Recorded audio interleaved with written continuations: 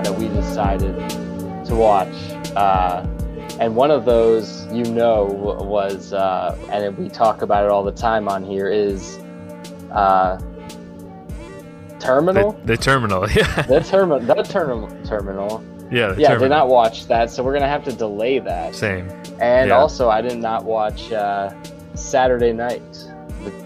Oh, yeah, I forgot about that one, James too. Franco documentary. So it was like last night, and I could have watched a movie, but I had to, it was like 10 o'clock p.m., and I chose to do the adult things, which, I folded my laundry, I took the dog out, I took my vitamins, and I floss, and I went to bed because I had to do those adult responsible things, because in the past I would have been like, no, you have time to stay up and watch another movie, maybe 2 more movies, and sleep 6 hours or something before work, and then feel even worse at work.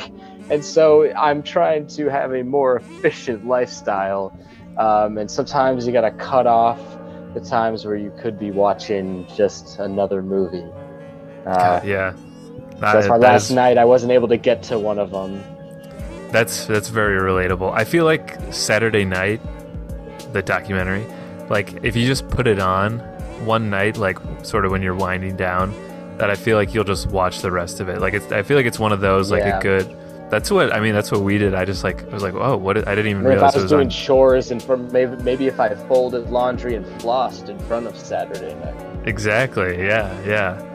But that is so relatable, because I'll be like, oh, okay, so it's getting late, and as soon as I go to bed, it's gonna be tomorrow, when I wake up. So I've got a little bit of time here, when the world is asleep, and I'm nobody's waiting for while me everyone at else work. Is asleep, be up watching films. Yeah. It's this is my time to watch this movie that I've been wanting to watch for so long, or my this letterbox documentary will be one up more than this person tomorrow. Yeah, exactly. That mentality. Yeah, and then what happens is I'm so tired, and I start something, and I'm like, oh, why did I start this now? Yeah. So my HBO Max list recently has just so many started and stopped movies, because I would start, and 30 minutes in I would just be like, no, I can't do it. That's a big problem. We could almost do an episode sometime about movies that we've left unfinished, and what we've seen in them so far, or if we actually finished them. Yeah. But I don't know. I do the same thing with video games too. It's all the stuff that like escapism to get me out of thinking about that as soon as I wake up, I'm going to have to start working or something. I can play a video game now that the world's asleep. I love just having having a beer and watching a favorite movie before getting up in the morning, before something you're stressed about, early work. Say you maybe had a long weekend and you haven't worked in a while, so you are not in it. You're not ready for work at all. Yeah. The only thing that can get you ready is just doing it. And you watch something for me it'd be you for this movie is Inside Llewyn Davis, or for me it's been the movie Patterson a lot, and you just do that late night, and you stay up a little later, but I don't know, at least spiritually you feel good going to bed, and the next morning's the next morning, but it's all about dealing with that anxiety that night. I relate to that a lot. Mm-hmm. Yeah, I've definitely had some late nights watching Inside Llewyn Davis when I needed it. Yeah. Yes, it's great too during you don't really have these anymore because you live in California, but in really cold winters, it's really good. Yeah. When you're just even cold in your house and you're tucked under a blanket. It's relatable to this day exactly, because this was after a long weekend, and this work day I was not feeling it at all. So yeah, which I actually thought that I was going to watch The Terminal today, for the podcast, and then as soon as Yeah. you text me, I was like, yeah, I don't know if I was gonna get to it I anyway don't have to today. watch The Terminal now. Yeah. Yeah. Yeah. And also sometimes late at night too, when I'm thinking about watching a movie, I'm also just like in my mindset right now, I'm still tired and like wanting to go to bed soon, and I almost just in a mood of like wanting to watch a show, like a comedy show or something, or just Yeah. YouTube videos or something. Yeah. Nothing to really more mindless entertainment, I guess. Yeah. Yeah. Well, a movie is like a genuine journey, and so to Hmm. sit through it it's a different type of energy you're using, but it's a lot, Yeah. If Hmm. you watch movies all day, you'll feel tired at the end of the day. I have many times. Yes. Yeah. Even going to the theater, like during the day, that is tiring. Yeah, you're like, all right, that's what I did today. Yeah, that was my whole day. Yeah. Yeah, I've gone to multiple movies at theaters. That's exhausting. Hmm. But that walk back after is just fantastic. Like I've done that a lot from the music box where I did a double feature, Hmm. and then you're out at one and you're like, whew, all right, Yeah. accomplished. Wow. Yeah. Yeah. Nice. Well, I mean, that sort of ties into the theme for this episode, I guess, which is our movie Bender, which I guess this would be for Yeah, and the month of May. May, but also the past I'm gonna few go a little weeks. further back because I need I'm just to bulk up the list Yeah. basically. Yeah. Add some To padding bulk on up the there. list. I'll start off with a series. We're going back to April Oh. 1st. It's Sharp Objects with Amy Adams and Patricia Clarkson, and Oh yeah. Okay. it's produced by the Big Little Lies people. I think also written by the writer of Big Little Lies. No, not written by the writer of Big Little Lies, but the writer wrote Gone Girl and Widows. Oh, Gillian Flynn. Gillian Flynn, yeah. Nice. Yeah. But I think like the producer of Big Little Lies produced Sharp Objects. So I started this when I had COVID, and Whoa. it's like it took me a while to finish, even though it's like one season, Hmm. and it's really dark. So I was in the middle of having COVID, isolated, not talking to anyone in my bed, and I was just like, all right, I can't finish this now. I don't want to watch it. This show's Yeah. too dark. It's too depressing. No. Yeah. Uh-huh. I needed some pick me ups more so then. But I finished it eventually later, and while it is like this show is very dark. It's about a lot of people who suffered some trauma living in a very conservative town in Missouri. In a town where like people are rich and live on like plantation looking houses, and they Mm. drink at all times of the day, and they drink hard liquor and drinking is so mainstream in this show. And Amy Adams plays a character who's just had a very fucked up life, and she drinks all the time in her car. But the show is like, it's very good, it's very well done, and especially when you get towards the end, it kind of it has this end scene which really puts a whole new layer over the whole show, which makes you really realize like, oh shit, like what the show was really all about. Like more like you think you knew what it was all about, but then you realize that everything runs deeper than you thought.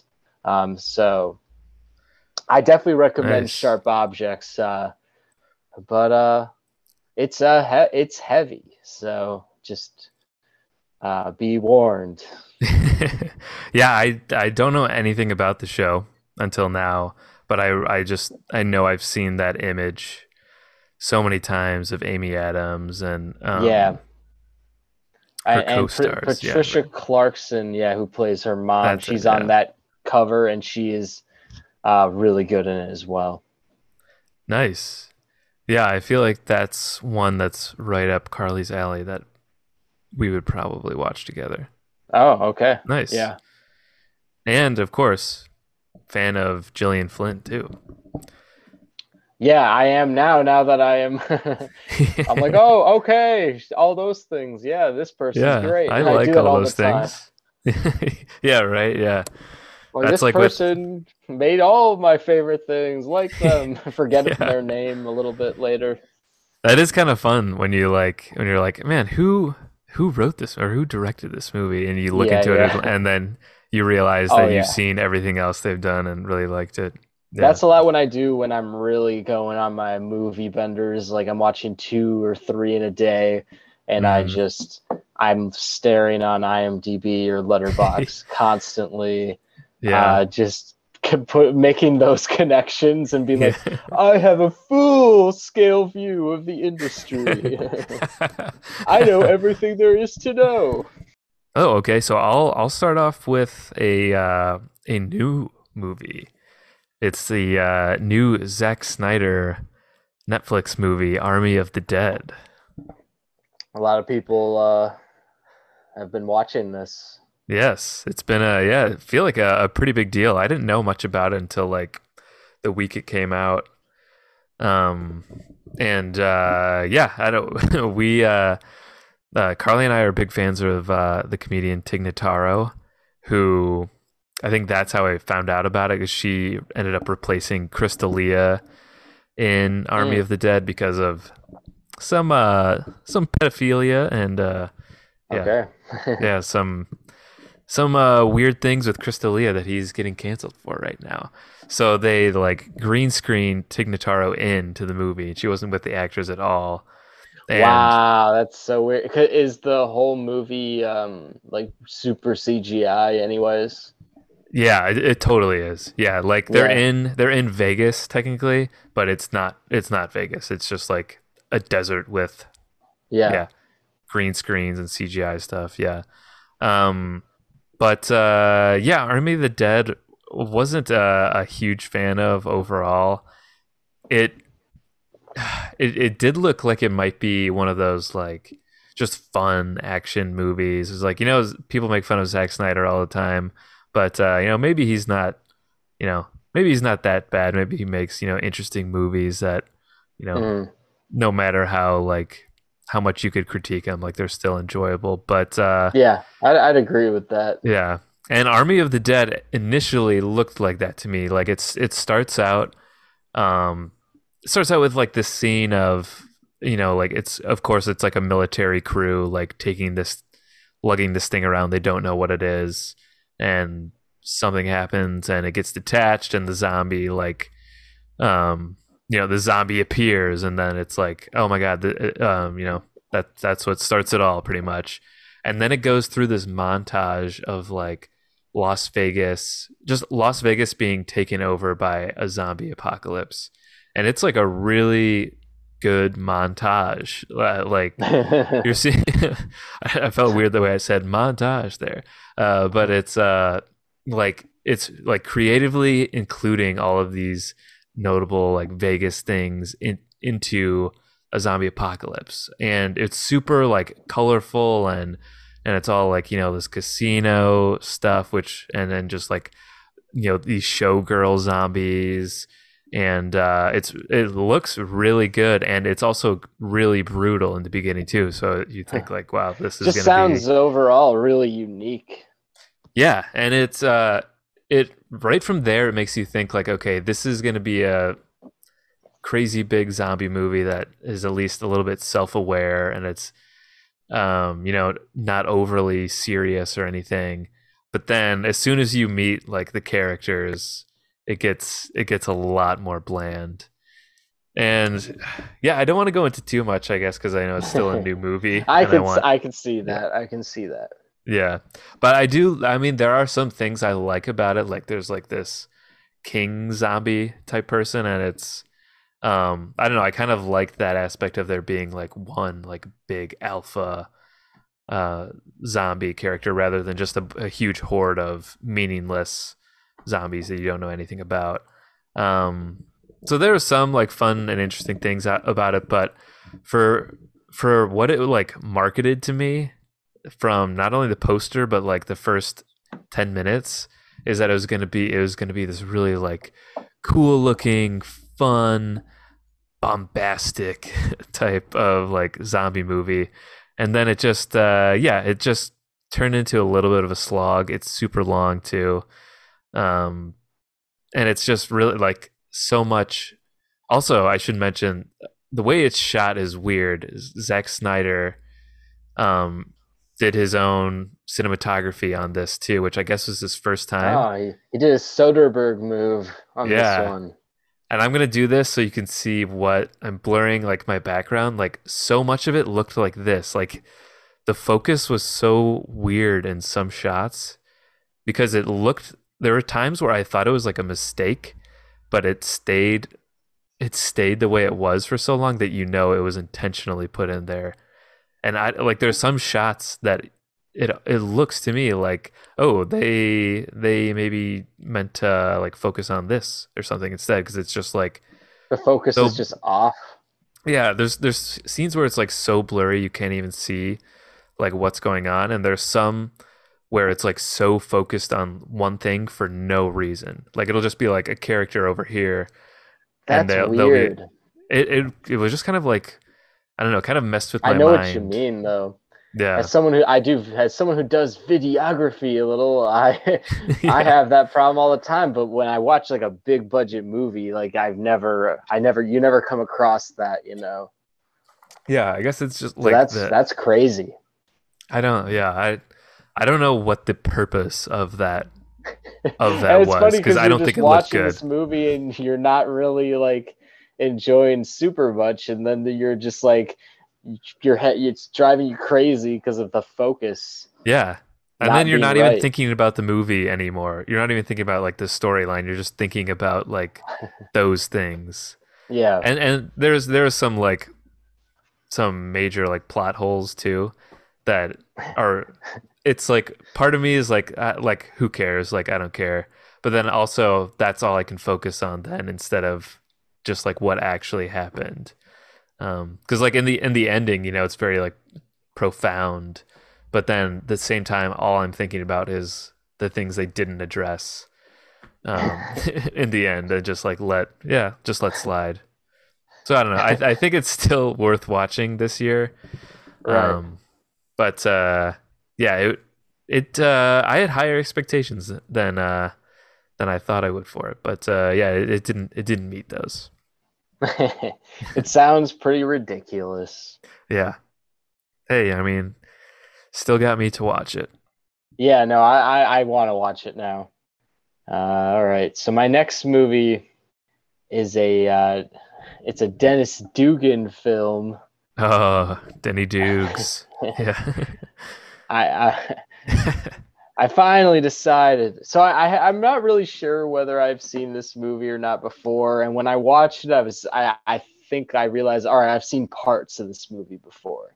Um, at least, so I thought like what I thought I was watching, I was like, oh, I have to see this for the, I finally just got to knock this off, you know.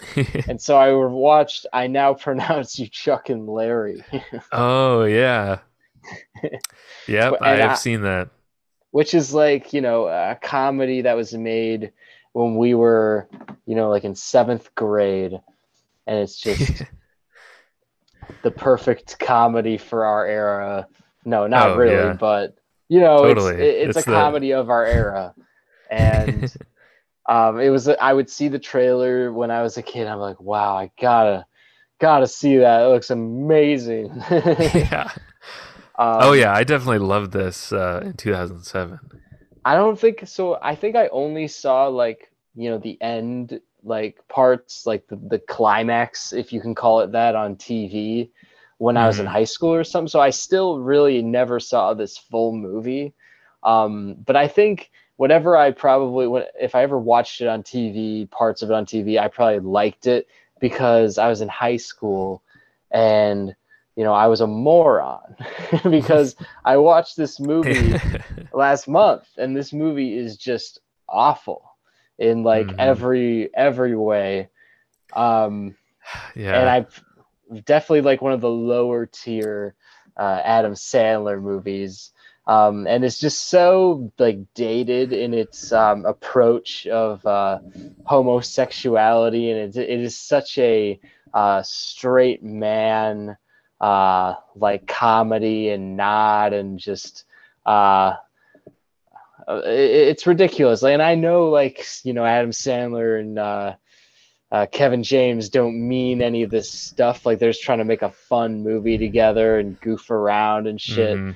But especially since the comedy is like a lot of Sandler comedies, very lazily written, and just comes off as offensive a lot of the times. It just makes the whole thing a drag. And even though I like Sandler and James a lot, like I just can't help but like hate this movie. Yeah. This is one I probably haven't seen maybe since high school or college. Yeah. So I know when I revisit it, it's going to be really bad. But the things that really stick out to me is, just the homophobia in general. But also Rob Schneider's character. I can't stop thinking about that when I think of I Now Pronounce You Chuck and Larry. Like how just racist and terrible like he is as the minister or whatever. That along with just the whole premise in general is so obliviously and outdated. all the jokes are just as dated as the premise. And I don't know, I kind of wiped it from my mind, so I don't have a lot of specifics to go over, but overall I couldn't believe. I was like, this movie's fucking ridiculous. Yeah. And I thought if anyone likes it, then they've got problems. They're a seventh grader in 2007. Those are the people I like. Yeah. But even that Jessica Biel scene with Adam Sandler is so ridiculously stupid too, and they exploited her so much for the just for the overall like marketing of this movie. Like I remember seeing that scene in the trailer, and in a way they're like acting like it's a joke, but it's not really. It's just I don't know, it's like to sell, it's like to make money in a way. Yeah, there's a lot of problematic things with that movie. I probably should revisit that. I wish I had some just lines prepared, because even just when they talk back and forth and Sandler just says something, I don't know, he'll say something like, I like girls or something like that, and I'll just be like, ugh. Well, we can move on from that one. Yes. Let's move on. Let's move on to another movie that I did not like very much. So I saw You're getting somewhere here. For some reason, after watching Army of the Dead, I thought like, let's watch another more recent like monster type movie. And so I watched the movie Life, which I remember the trailers for this movie as well. Yes. And I was like, what a cast for this space movie. Yeah, exactly. Yeah, Jake Gyllenhaal, Ryan Reynolds. What's her name? Chastain in it? No, Rebecca Ferguson from like Mission Impossible. And Kate Mara? I think I'm getting no, not Kate Mara. That might be another space movie. Random actors. I clearly don't know the cast. Those are the three. Those are the three like big names: Gyllenhaal, Ryan Reynolds, and Rebecca Ferguson. And it's written by the same guys who wrote Zombieland, and Deadpool. Oh. So the weird thing about Life is that it's blatantly like trying to be like Alien. It's just like I feel like it knows that everybody knows that, but it's trying to like do its own version of Alien in a way that it's just not as interesting. And the weird thing is too, so it was written by the guys who wrote the Deadpool movies and Zombieland. So there's Mhm. such a weird dynamic between Ryan Reynolds and everybody else because Ryan Reynolds is playing like his like you know Ryan Reynolds like one liner comedy guy that's in Deadpool and um or like Ryan Reynolds is always kind of like nowadays he's always like doing that same kind of like uh tired comedy that is all throughout Deadpool, and he's basically doing like a character like that in this movie where everyone else is super serious, and it just doesn't mesh well at all. I should have written down some of his quotes, but it's like so weird because everybody is so like boring and plain. Even include I like Rebecca Ferguson and Jake Gyllenhaal, but their characters are just meaningless. And then for some reason Ryan Reynolds is also here cracking jokes constantly. It's just so yeah, it just doesn't fit at all. They needed to have like a happy medium with all of that. But yeah, they I mean you've seen the trailer, everybody's seen the trailer. They discover that little creature that's extraterrestrial life and then things go batshit crazy and the creature, basically takes over their ship and is taking out people, just like Alien.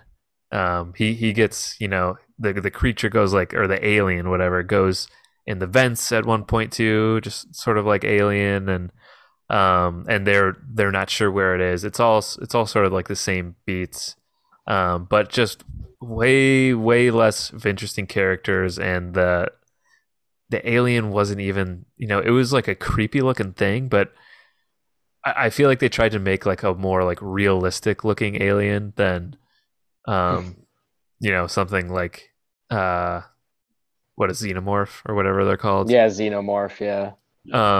But it just even if they would maybe be more like scientifically accurate, it doesn't make it a better movie. Like it almost Yeah. it made it worse. I'd rather have something be a little more over the top rather than just some like weird octopus like amoeba creature. But Right. yeah, I would not recommend watching this movie unless you're really really curious about it. But yeah, So a waste of time, huh? wasted time. Thankfully, I don't think I would have done this if it were longer than 2 hours, but it was only an hour and a half. So All right, there you go. that's better. Yeah, And what a like basic name, the most basic movie name ever. life. Yeah.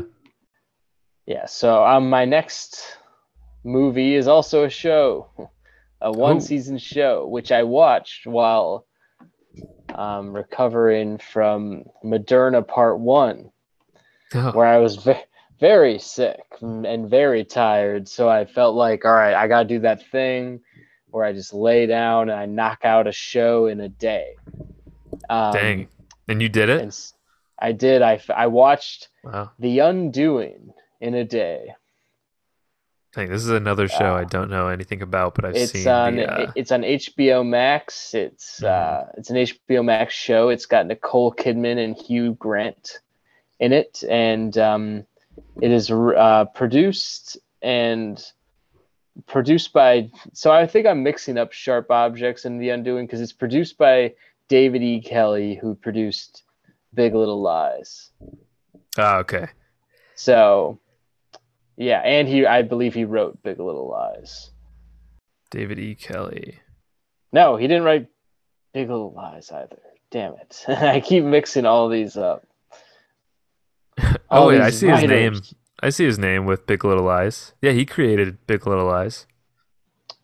Is he a writer or is he just Yeah. a producer? All right. Well, maybe it's because I'm looking at the letterbox thing. This is why Oh yeah, when I'm podcasting, I got to use IMDb.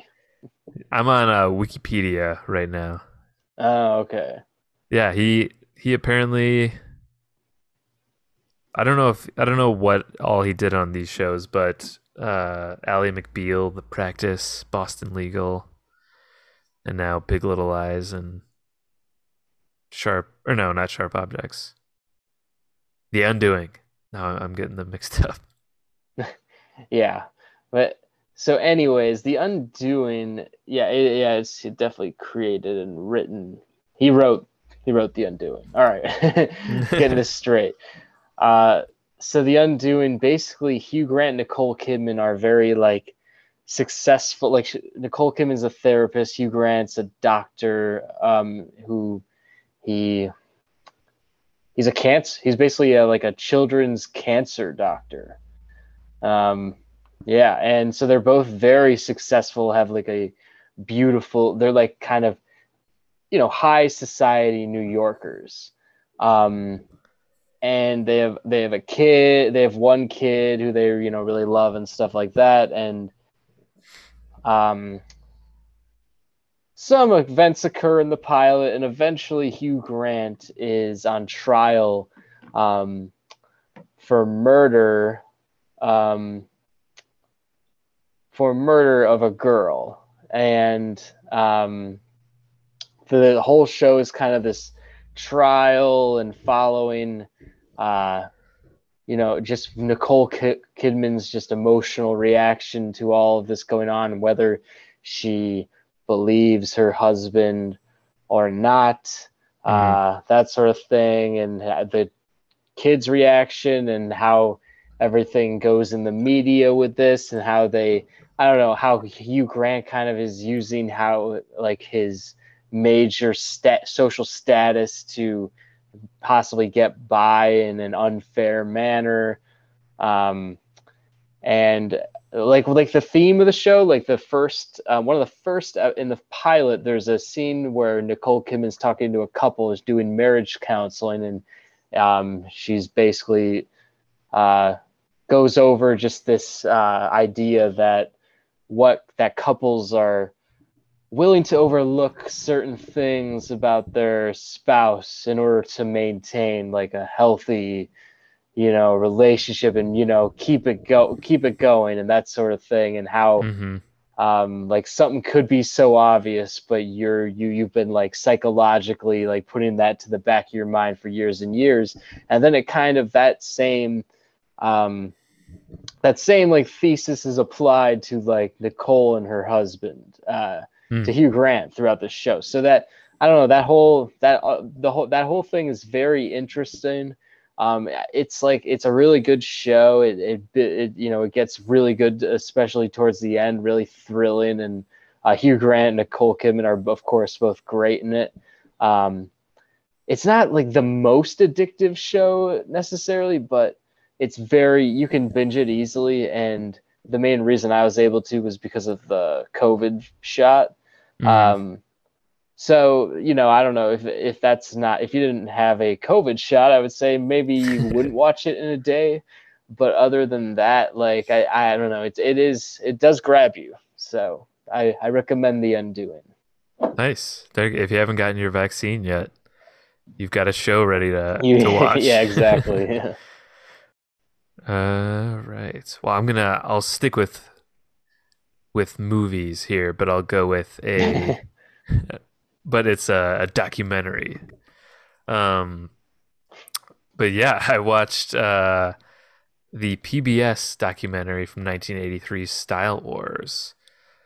I saw that, and it looked cool. The graffiti documentary in New York. Yeah. I didn't know much about it, but I for some reason I was looking up different documentaries, and specifically like art ones, and this one came up, and it was on Canopy, so I checked it out, and it's pretty cool. It's all about graffiti artists in New York in the late 70s and early 80s, and it's got a ton of great music in it, and just like like, this is gonna sound so out of character for me because I don't typically say stuff like this in my like daily life, but I was like vibing with it, It was a vibe. It was a vibe. I just have to preface that because I feel like that's the perfect thing to say about it, but it's not, it's not on brand with me. But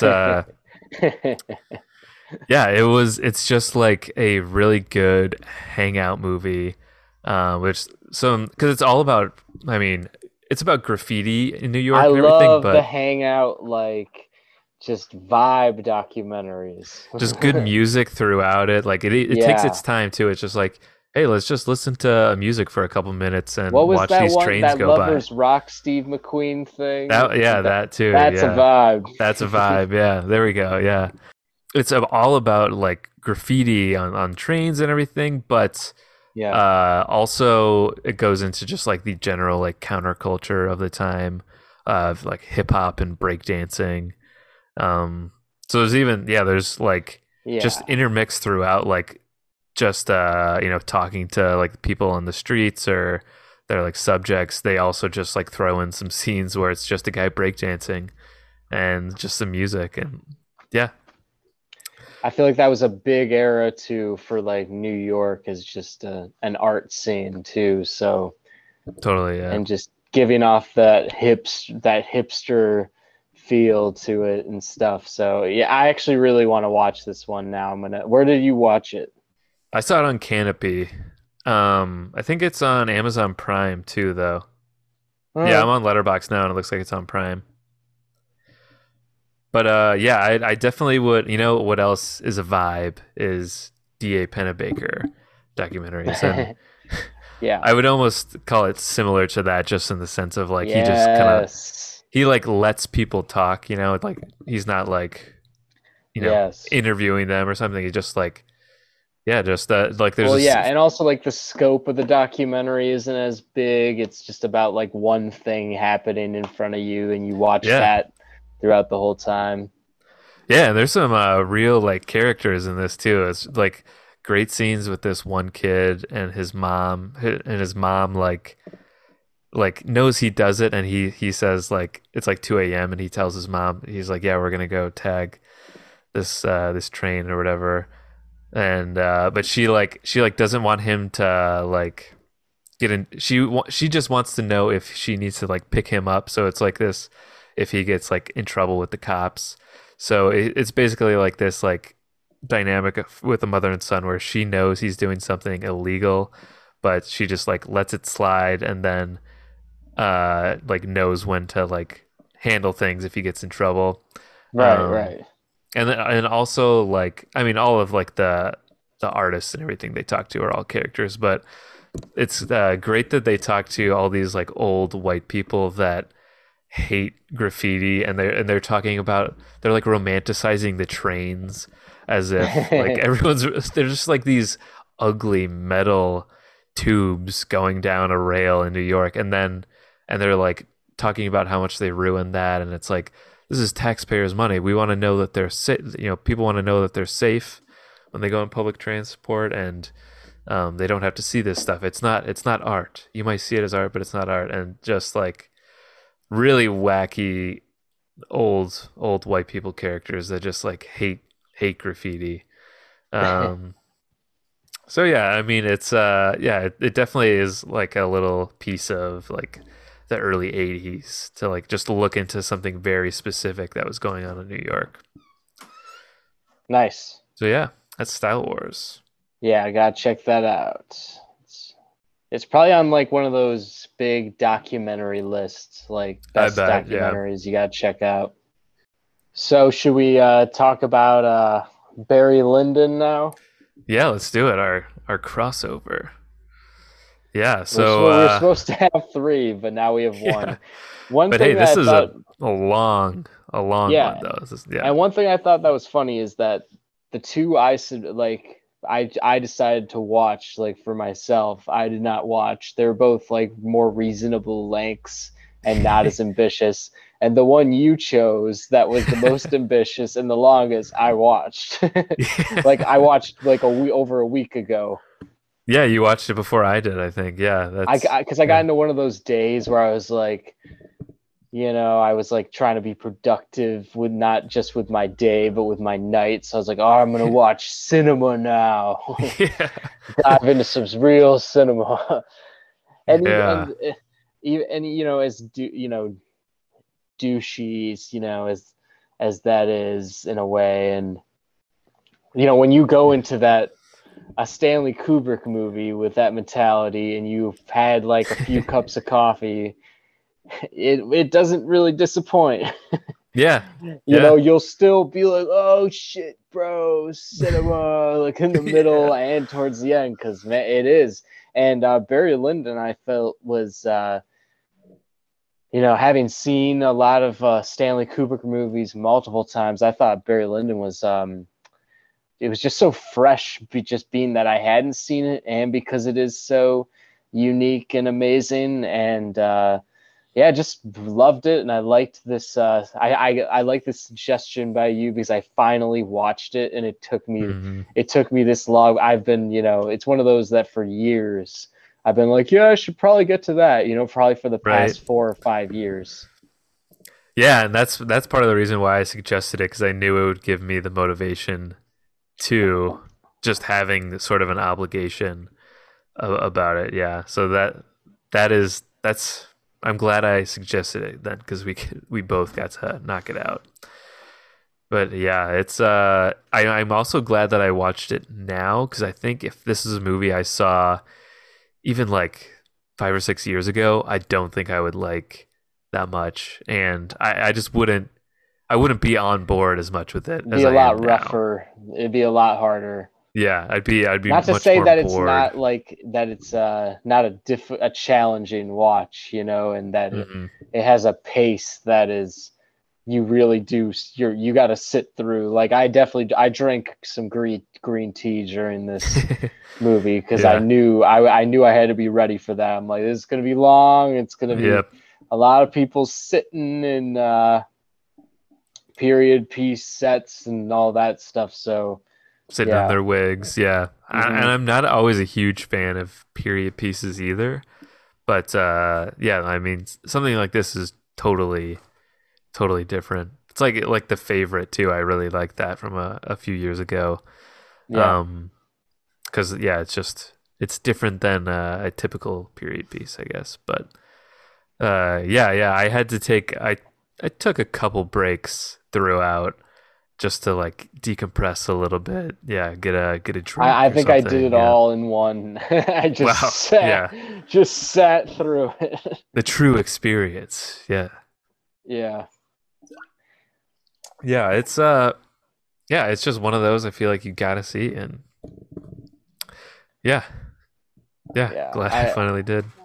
I love the main thing I love about it is, other than the cinematography, is the kind of like dramatic increase that goes on when there is like like a change in social status and wealth and stuff like that. And that's Hmm. when you get to all the like real period piece stuff, where it's like everything's a painting, and you've seen those shots in so many, just, I don't know, YouTube or just something posting things about film, and Yeah. it's like an example of composition or color in movies, or just something.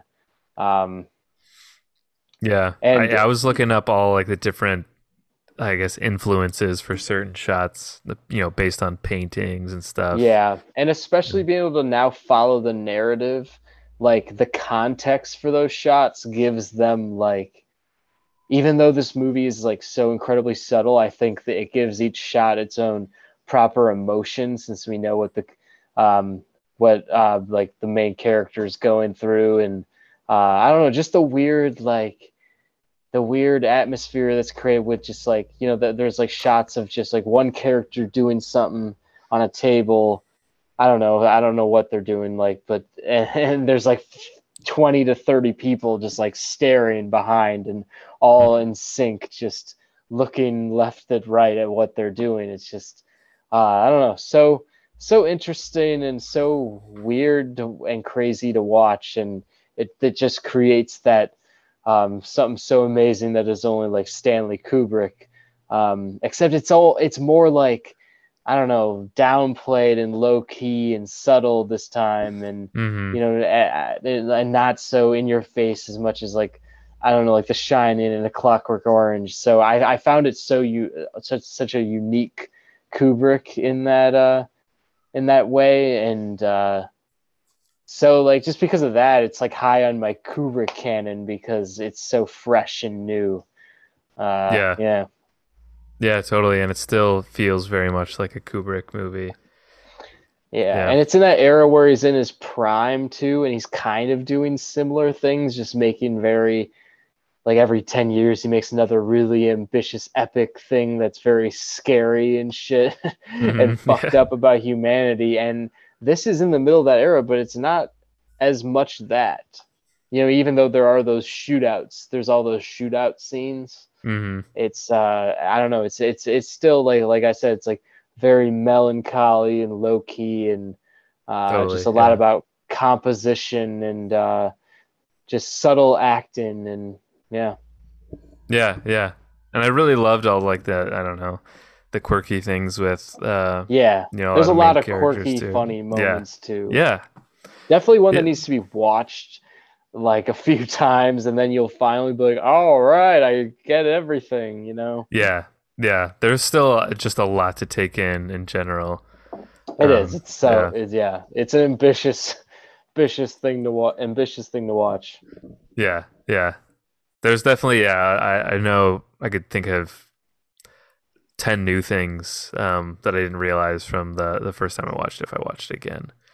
I also love the poster for Barry Lyndon, like that Yeah, cover. yeah. Like that's a really like iconic um, movie poster. And I was gonna look into Juno and Bourdieu, some French guys, because it looks like a Saul Bass movie poster. But yeah, that's And Barry also going Lyndon. off the score, we haven't didn't talk about the score, but this is such a great score, and it's so Hmm. prevalent. Definitely one that could easily appear on like another top five in scores Cinnabums episode, like for sure. And I just love how it's the same like song throughout, but it's like played in different instruments Yeah, or like tempos for dramatic effect throughout. And it's one of those that so adds such an epic quality to a movie that's already so epic in scale and runtime and set design and everything. So yeah, just love the yeah, score. yeah. That was really good too. Yeah. So I have been dying, obviously not really dying because I have been slacking on movies and I haven't gotten to this at all, but I've been wanting to go down just the Julia Roberts rabbit hole of movies and watch not everything she's done, but a lot of what she's done. Hmm. Wow, Which I that's an know, ambitious goal. which I know is like it's like a sort of weird thing to do because they're like rom-coms, and like a lot of them are rom-coms that people just with different, I don't know, different Yeah. brains, different types of people watched those in the 90s and Hmm. really, really got into them. And I'm pretty sure one of those is one I watched. The first one, Notting Hill. Uh, hey, bringing Hugh Grant back to the party. Hugh Oh. Grant is in this movie. Um, and so, yeah, I start off my Julia Roberts journey with Notting Hill in 1999, a rom Ah, com from yes. 1999, It, and it'll and it take was us one of those back. where I started it at like I don't know like 10 p.m. and yeah, like I just didn't realize like I was like yeah I'm watching a movie, let's watch that, and I started and I realized oh yeah I'm watching like one of these kinds of Yeah. movies. Uh-huh. It's like weird. Not to say that there's not like things that I liked in this movie, but it's very like it's just super rom-com. Mm-hmm. It's super rom-com, and uh, so and it's not like one of those low quality garbage ones like say like Spanglish or something like that. Or to a lot of people, How Do You Know, like, so the James Mm-hmm. Brooks ones.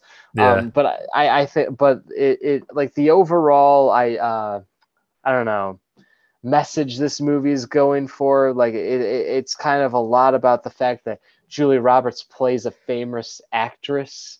I mean, Hmm. and um, which of course she's perfect to do. Yeah. And and then Hugh Grant just like they meets her and falls in love, and it's all about like um not necessarily like him just falling now into this world of Hollywood, and how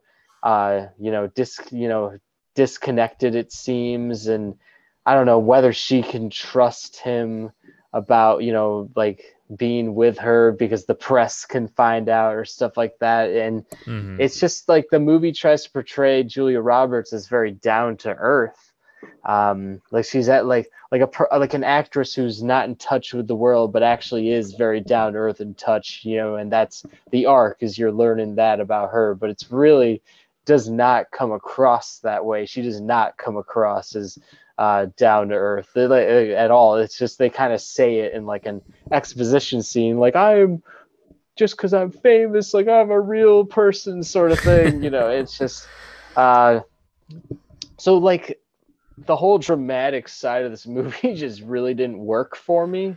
Uh-huh. Um, but like the movie, everything else isn't horrible, and I still really like Julia Roberts, even though her character in this movie is not great. I kind of liked her in it, and I thought Hugh Grant had really carries the weight, bulk of the weight of a lot of the humor in this movie, um, Wow.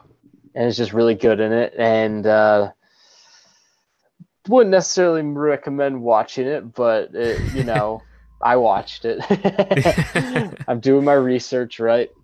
Um, and also the movie kind of bookends with like these like montages of Julia Roberts like just on the red carpet and like just being, just kind of showing off her fame. But it's like, actually, I don't know. I actually thought it was just really cool, and like the music is really cool. And I think a lot of people might see it as a corny thing, but I don't know. I thought it was cool. I thought it was very auteur like those the Uh, opening of it, even though what follows isn't necessarily. nice. Yeah. What's next on your watch list then for the Julia So Roberts? I don't know. It could be a number of things, John. One of them could be the Pelican Brief with Denzel Washington. Oh, Another one it could be Mystic. I think Mystic Pizza, Pizza. Mystic Yeah, Mystic Pizza, which is Pizza. always pops up on Netflix. Yeah.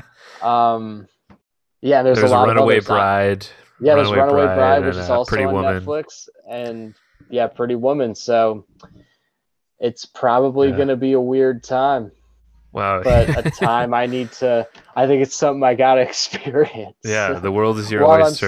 Yeah. I'm still, young, right?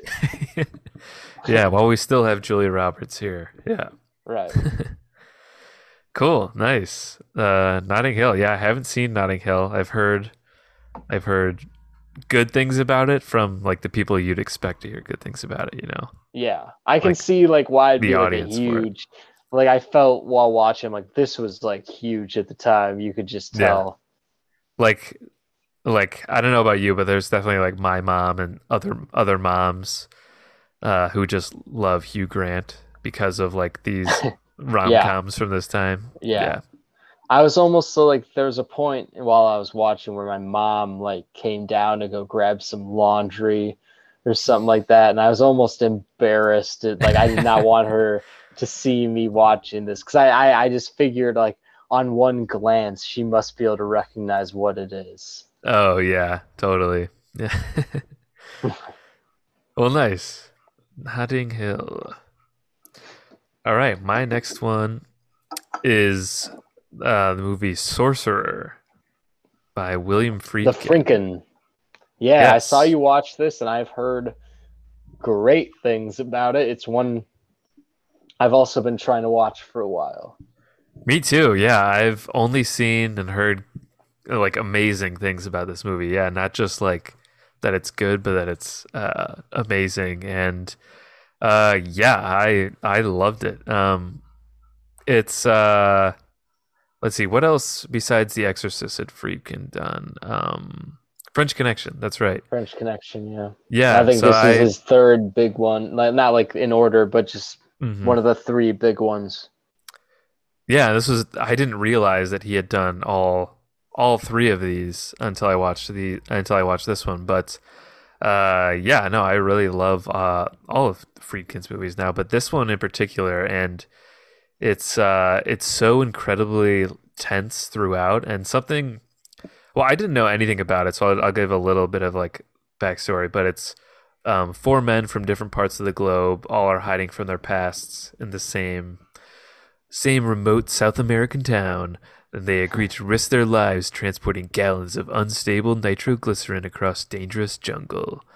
But yeah, that's the gist of it. But just how it's set up, I was into it right away. It takes you through like each of the four guys, sort of giving you the reason, just briefly going through the reason that they end up on the run in South America, and then it sort of seamlessly brings them all together.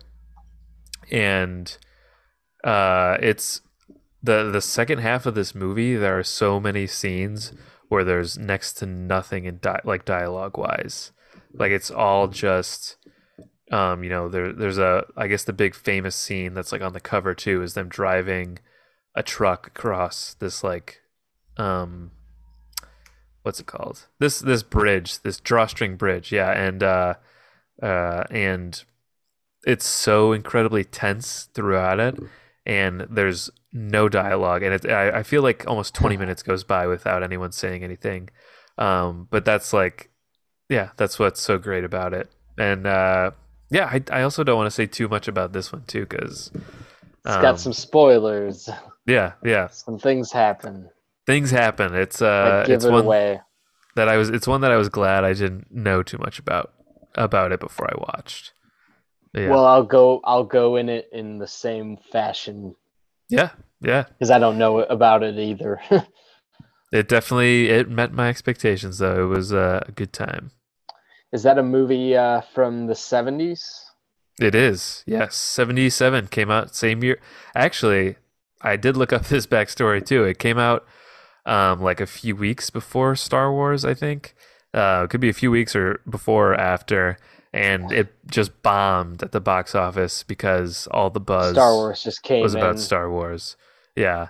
And yeah, I think that's part of the reason. I think there were some other reasons too, but part of the reason it really got overshadowed and just like not really talked about much is because mainly because of Star Wars. So it was almost seen as like a flop just because it was so dwarfed by one of the biggest movies of all time. So yeah, I think that's why it hasn't gotten as much like talk, I guess. But I feel like I was reading up about it a little bit, and it's starting to get like a reemergence because a resurgence because yeah, people are discovering it now for the first time. So yeah, it's a good one. Roy Schneider is the lead in it too. Oh shit, that too. Hmm. He's the only one I I've been recognized, meaning but to yeah. rewatch The French Connection because I've heard that's just like I can rewatch great. Yeah, yeah, I forget he's in French Connection too. Yeah, um, yeah, he was great in it. The other guys didn't really know, but yeah, it's a yeah, just a really good movie, just a good experience. Yeah. Nice. Well, I'm gonna stay in the 70s with my last movie. All right. Oh my God, that's crazy. I did not mean to do that, but my last movie is The Last Movie by Whoa. Dennis Hopper. Yeah. Well, what's the name of the movie though? You see, the last movie No, I know that's is your last movie, but what's the name? Like what is it called?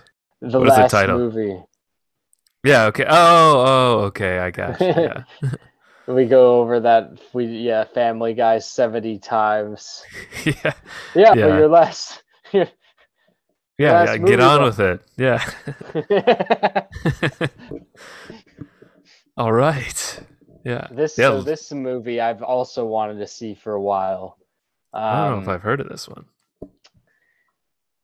it's also it's probably one of the last movies Dennis Hopper made, I think. Yeah, so Dennis Hopper makes Easy Rider, right? Early 60s. He, changes movies, like independent film is created, and all that other stuff comes out afterwards. And Dennis Hopper is this big hero. And then in 71, he makes the last movie, which apparently there's all these stories behind it about how it was recut, so many times and stuff like that. And I don't know, I think a lot of friction between Hopper and the studio. And I'm sure he was like at a very high point with like drug and alcohol use too. But also when I was like reading about this movie before, I just love the idea. It just sounded like, I don't know, just so ambitious, and like it was just trying to say something and attack the system, which is what movies in the 60s and 70s are doing. So it's just not, along with the fact that it's Dennis Hopper and there's the whole historical aspect behind it. And I don't know, because it is of that gritty 70s genre. I just wanted to see it, and it's on Criterion Channel now, so I watched it, and Hmm. I'd say overall I didn't really like it, but not that it's not worth watching. Mm-hmm. It's kind of like watching, I don't know, like a Godard or like something from uh, like the French New Wave that's very ambitious, like Contempt by Jean-Luc Godard, and it's very ambitious. It has so much going on in characters, and it has so much it's trying to like say in each scene, and it's so pretentious in a way, but yet it's also so well shot that you can at least like zone out to the images if you're not like getting what's going on and that sort of thing. But like Mm-hmm. the last movie, I wouldn't even say it's shot well enough where you can do that and just zone out to the images. It wasn't anything. It wasn't like, I don't know. I thought it was very fairly standard cinematography. It wasn't anything super stunning for me.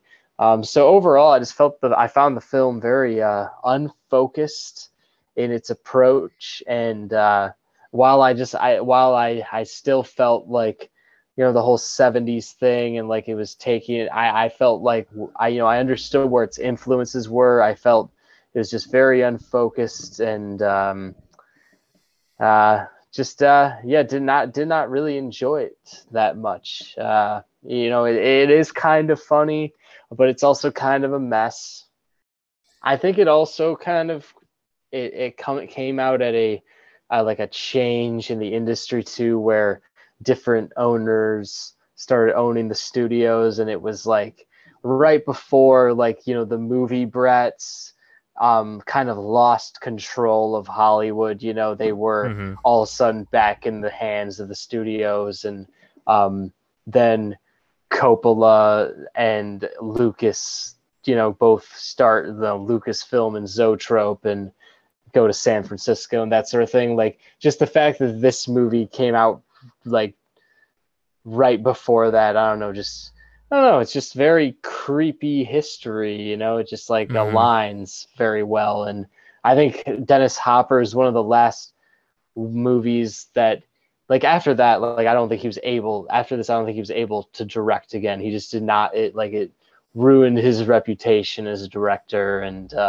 Wow. just because of the whole process was such a mess, his relationship with the studios and stuff like that. Yeah. Hmm. I highly recommend reading the book for Easy Riders, Raging Bulls. It's why I know all this stuff. Oh, It's nice. yeah, it's in one of my favorite books I've ever read, I think. Nice. Yeah, I'll have to check that out. Cool. Well, I'll end it then, I guess, here on a rewatch.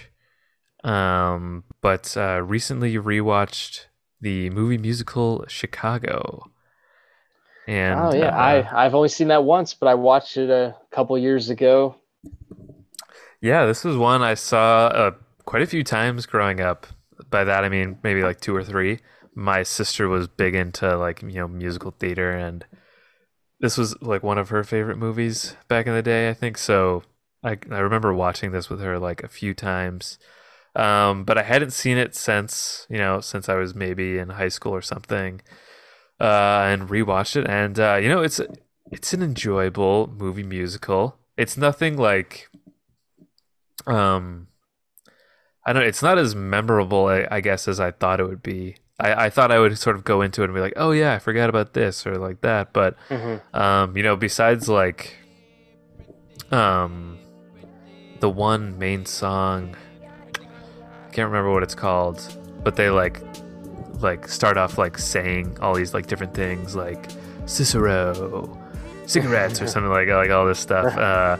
Besides that, I feel like a lot of the numbers were sort of the same in a way, and even like I know they're like in a prison, but a lot of like the settings for like the numbers weren't that different from each other, and maybe that's intentional, but but I still really liked it again, but it's probably not a movie musical that I would revisit a whole lot, a favorite or anything. But yeah, still glad I saw it again though, because it's been a while. I totally slipped my mind that John C. Reilly was in it too. I know, that's one of the main reasons I wanted to watch it. Yeah. And he sings very well in it. Yeah, for real. Yeah. But yeah, that's the last one for me. Just that rewatch. All right, well then that's it. That is the Bender.